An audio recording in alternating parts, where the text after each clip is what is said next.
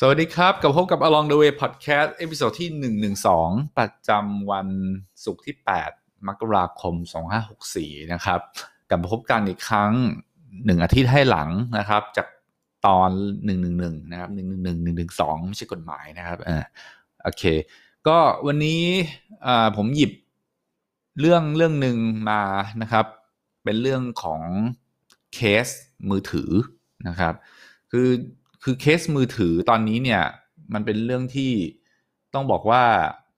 ในท้องตลาดมีการแข่งขันกันมากมายนะครับมันเป็นของจำเป็นอย่างหนึ่งไปแล้วเหมือนกับที่ว่าเรามีเสื้อผ้าใส่นะครับมือถือเราเนี่ยทุกคนตอนนี้ก็แทบจะมีมือถือกันทุกคนแล้วก็มักจะเป็นสมาร์ทโฟนซึ่งก็ต้องใส่เคสเป็นเหมือนเป็นเรื่องปกติไปแล้วเหมือนใส่เสื้อผ้านะครับหาคนใช้มือถือแล้วเปลือยเคสเนี่ยหมายถึงใส่แบบไม่มีเคสเนี่ยน้อยนะครับเมื่อก่อนอาจจะมีเหมือนกันที่คนฝั่งตะวันตกนะครับหรือญี่ปุ่นอย่างเงี้ยเขาไม่ได้ใส่เคสกันนะครับก็แต่ว่าตอนหลังๆนะครับเรื่องเคสเนี่ยเขาก็ใส่กันเป็นเรื่องปกติคือสมัยก่อนเราจะชินบางคนอาจจะชินว่าเฮ้ยภาพลักษณ์คือคนไทยใส่เคสนะคนฝรั่งไม่ได้ใส่อะไรเงี้ยแต่เดี๋ยวนี้ไม่ละถ้าเราไปเนี่ยจะเห็นว่าเรื่องเคสเนี่ยก็เป็นเรื่องที่เป็นเหมือนเสื้อผ้าอย่างหนึ่งซึ่งบ่งบอกตัวตนนะครับได้แล้วก็เรื่องของคุณภาพของวัสดุในการเอามาทำก็เป็นเรื่องสำคัญนะครับสมัยก่อนนะครับถ้าย้อนกลับไปช่วงแรกๆเนี่ยที่มีเคสมือถือก็จะมีแค่สองแบบหลักๆนะครับ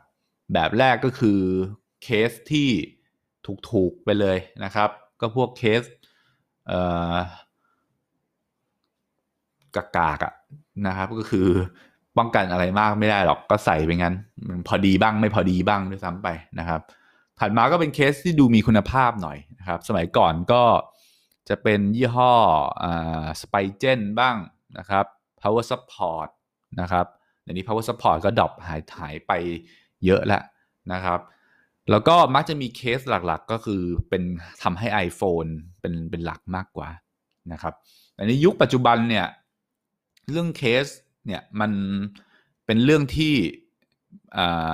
แพร่หลายมีหลายระดับนะครับหมายถึงว่าไม่ใช่มีแค่ของเกรดต่ำกับของเกรดดีในของเกรดดีเนี่ยก็ยังแบ่งออกมาเป็นหลายแบบนะครับคือตอนนี้เนี่ยถ้าเป็นของเกรดที่ไม่ค่อยดีนะก็คือพวกที่เราเห็นแบบจีนแดงเลยอะนะครับแบบถูกเลยหลักสิบไม่ถึง100อย่างเงี้ยก็มีแล้วก็ถัดมาเนี่ยก็จะเป็นเคสที่ราคาก็ถูกอยู่นะครับเป็นของจีนเหมือนกันแต่มีคุณภาพขึ้นมาหน่อยนะครับอาจจะเป็นยี่ห้อ ESR ยี่ห้อ Baseus ยี่ห้ออะไรกันผมก็จำไม่ค่อยได้ละแต่นิวกินอะไรเงี้ยคือมันมีเคสที่ราคาไม่แพงมากแต่ดูดีขึ้นเนี่ยมันจะมีเซกเมนต์นี้ขึ้นมานะครับซึ่งก็ตอบโจทย์คนที่ต้องการของราคาไม่แพงแล้วก็มีคุณภาพประมาณหนึ่งนะครับถัดมาก็จะเป็นเคสที่มีระดับการป้องกันสูงนะครับเป็นเคสเกรดดีตรงนี้เนี่ยตลาดเนี่ยเริ่มเปิดกว้างขยายมากขึ้นเพราะคนเนี่ยให้ความใส่ใจกับเรื่องเคสมากขึ้นนะครับเราจะเห็นเริ่มเห็นการเข้ามาของ UAG เนี่ยพักใหญ่ๆแล้วเคสที่หน้าตาแบบประหลาดเหมือนใส่หุ้มเกาะอยู่เนี่ยนะครับเราจะไม่วิจารณ์ว่าเป็นสวยหรือไม่สวยเพราะว่ารสนิยมคนไม่เหมือนกันนะครับแต่เอาไปว่า UAG เนี่ยได้รับความนิยมมากนะครับนอกจาก UAG ก็จะมีเคสที่ถูก less fun นะครับขึ้นมาตามพวก Kickstarter Indiegogo ก็คือพวกเคสยี่ห้อใหม่ๆนะครับอย่างเช่น Moose นะครับ Moose Rhino Shield เงี้ยเป็นต้นนะครับก็ออกมากันมีคุณภาพสูงทีเดียวนะครับเพราะพวกนี้ผมใช้มาหมดแล้วนะครับผมใช้มาหมดแล้วอย่างยี่ห้อ Moose เนี่ย ก็คือมีการป้องกันที่ผ่านการทดสอบอย่างหนักหน่วงมานะครับรวมถึง Rhino Shield ก็เช่นเดียวกันนะครับตรงนี้เราลองไปเซิร์ชดูได้ว่ามันจะไม่ใช่แค่ UAG นะจะมี Moose มี Rhino Shield แล้วก็มีตัวอีกตัวหนึ่งที่แข็งแรงมากคือ OtterBox นะครับคือต้องยอมรับว่าในเคสที่ผมเอ่ยนามมาเนี่ยผมเนี่ยซื้อใช้เองแล้วยกเว้น UAG เป็นยี่ห้อเดียวที่ผมยังไม่ได้ซื้อใช้นะครับส่วนเหตุผลก็ไปคิดเอาเองแล้วกันนะครับก็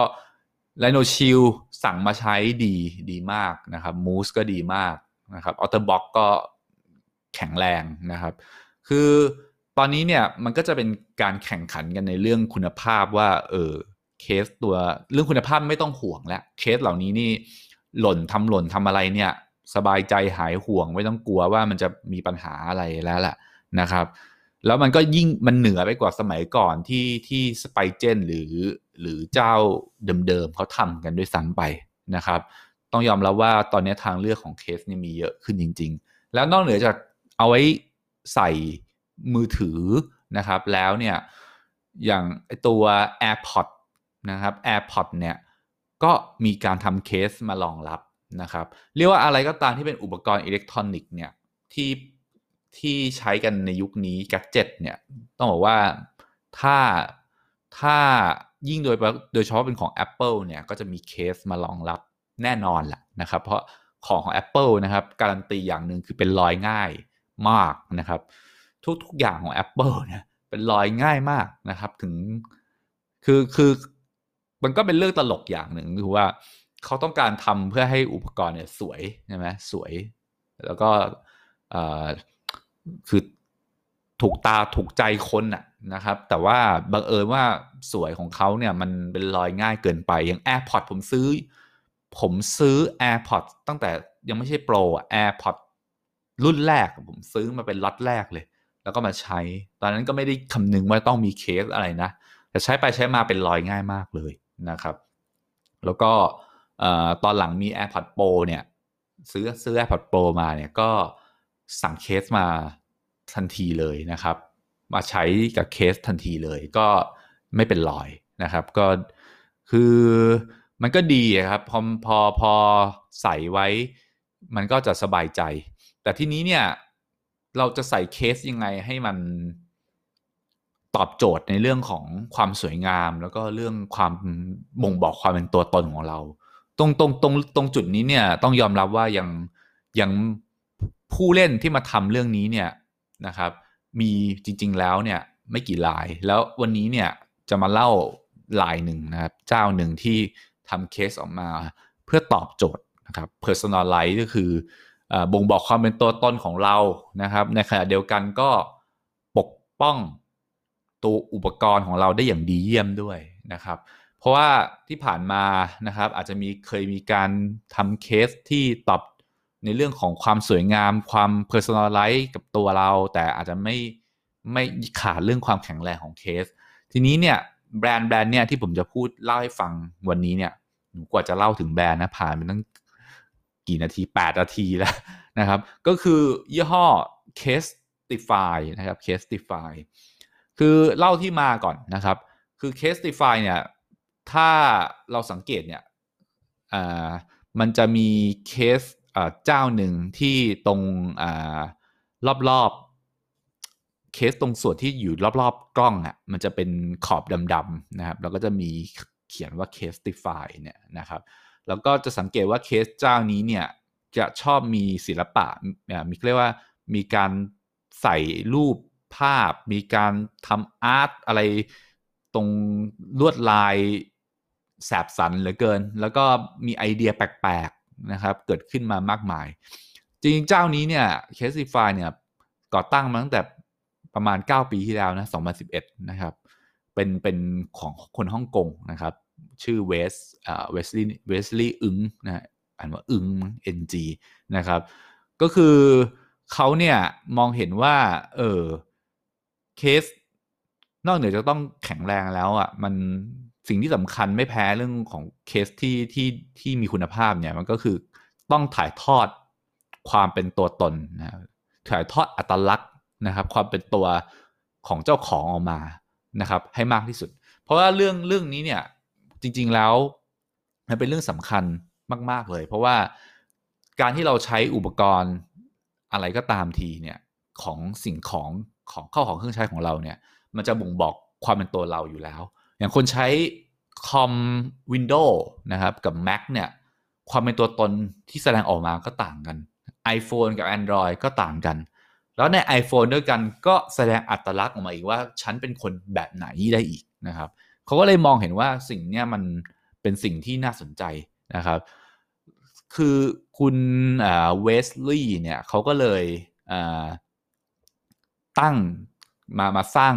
างแบรนด์ยี่ห้อ Casetify ขึ้นมาโดยการที่ว่าตัวเขาเองเนี่ยเป็นดีไซเนอร์นะครับเป็นดีไซเนอร์แล้วเขาเคยเอาภาพเขาเป็นคนเป็นเรียกว่าเป็นคนชอบเล่น Instagram นะครับแล้วก็มันทำให้เขามีภาพดีๆเนี่ยแล้วก็รู้สึกว่าเฮ้ยภาพที่ดีๆมี engagement ดีๆถ้าเราสิ่งภาพเหล่านั้นเนี่ยมาใน Instagram เนี่ยมาทำเป็นproduct ขายมันจะเป็นยังไงเขาก็เลยเอาไอเดียเนี้ยนะครับมาสร้างเป็นแบรนด์ Casetify โดยการเอาผสานในเรื่องของเรื่องของความเป็นตัวตนในโซเชียลมีเดียนะครับแล้วก็ดีไซน์ที่ดูดีเนี่ยเอามาใช้นะครับกับตัวเคสของเขาซึ่งที่ผ่านมาเนี่ยตัว Casetify ก็เป็นเรียกว่าเป็นแรงบันดาลใจให้กับพวก Case Copy ทั้งหลายแหละมากมายเพราะว่า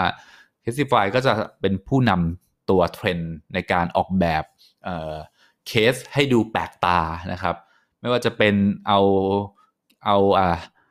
รูปของอะไรซอสมะเขือเทศนะครับมาเป็นเคสคือทั้งเคสเป็นสีแดงแล้วเป็นรูปซอสไฮอย่างเงี้ยนะฮะหรือเป็นรูปที่เป็นสติ๊กเกอร์คล้ายๆกับฟราจายของกันของแตกง่ายอะไรอย่างเงี้ยนะครับมีการเอาโปสเอาภาพอย่างเงี้ยมาติดหรือมีการเอาตั๋วเครื่องบินนะครับตั๋วเครื่องบินเนี่ยมาใช้แล้วก็ในภาพที่อยู่ในตั๋วเครื่องบินเนี่ยก็สามารถที่จะมา personalize ให้เหมาะกับเจ้าของโดยการใส่ตัวหนังสือเข้าไปได้มันก็เหมือนเป็นการสั่งทำนะครับอย่างเช่นว่าล่าสุดเนี่ยผมก็สั่งอะไรเป็นตั๋วเครื่องบินนะครับเป็นลายตั๋วเครื่องบินแล้วก็พิมพ์ชื่อตัวเองเข้าไปได้เลยนะครับก็จะเป็นเหมือนตั๋วเครื่องบินที่เป็นชื่อเรานะครับซึ่งไอเดียตรงนี้เนี่ยเป็นเรื่องที่น่าสนใจเสร็จแล้วก็พอมันทำเป็นธุรกิจมาเนี่ยก็ตอบโจทย์จริงๆเพราะว่าจริงๆแล้วคนเราเนี่ยมีแนวโน้มที่จะแสดงอัตลักษณ์ของตัวเราเนี่ยออกมาตลอดเวลากับทุกๆสิ่งรอบตัวเราอยู่แล้วแล้วเคสมือถือก็เป็นหนึ่งในสิ่งที่ถ้าเราสังเกตเนี่ยแม้แต่ตัวเราเองเนี่ยเราจะมีการเปลี่ยนเคสเนี่ยมากกว่า1ครั้งอยู่แล้วหมายถึงในมือถือ1เครื่องที่เรามีเนี่ยผมกล้าท้าเลยว่าน้อยคนนะครับที่จะแบบว่าใช้เคสแค่ตัวเดียวไปเรื่อยๆนะครับเราจะแบบรู้สึกเหมือนกับแบบเหมือนเสื้อผ้าที่เราใส่อ่ะเราก็อยากจะให้ตัวมือถือที่เราก็มักจะถือให้คนเห็นอยู่แล้วเนี่ยมีดีไซน์ที่แตกต่างออกไปจากเดิมนะครับทีนี้เนี่ย Casetify เลยเข้ามาตอบโจทย์ตรงนี้ได้พอดีแก้เพนเดิมของเรื่องนี้ในเรื่องของความแข็งแรงของตัวเคสได้อีกต่างหากนะครับก็เลยเป็นแบรนด์ที่น่าจับตามองมากแล้วก็ยังไปพาร์ทเนอร์ชิพกับเจ้าดังๆนะครับอย่างเช่นพวก Disney DHL หรืออะไรเงี้ยเพื่อออกนะครับตัวเคสออกมาให้มีดีไซน์ที่หลากหลายตอบโจทย์คนหลายๆกลุ่มนะฮะมากยิ่งขึ้นนะครับก็เป็นเรื่องที่น่าสนใจแล้วก็อยากหยิบมาเล่าในวันนี้นะฮะวันนี้พูดจาอาจจะหน่วงๆหน่อยนึงเพราะว่ามึนๆนะดึกแล้วด้วยนะครับก็ลองไปเข้าไปดูกันได้นะครับยี่ห้อตัว Casetify สำหรับคนที่อยากรู้ไอเดียทางธุรกิจนะครับของการทำpersonalization ให้กับ ให้กับสินค้าอย่างเคสมือถือแล้วมันก็อาจจะเป็นไอเดียนะครับในการคิดว่าเราจะทำเรื่องเนี้ยกับสินค้าอย่างอื่นได้อีกไหมนะครับแล้วก็เผื่อใครสนใจในการไปสั่งซื้อตัวเคสของ Casetify มาลองใช้ดูอาจจะชอบก็ได้นะครับผมก็รออยู่ผมเรื่องสวยเนี่ยคิดว่าได้แน่ละนะครับแต่เรื่องแข็งแรงเนี่ยเดี๋ยวจะมาลองเปรียบเทียบกับยี่ห้อที่ผมมีไม่ว่าจะเป็น OtterBox ไม่ว่าจะเป็นRhino Shield นะครับหรือเป็น Mousse ก็ตามนะครับก็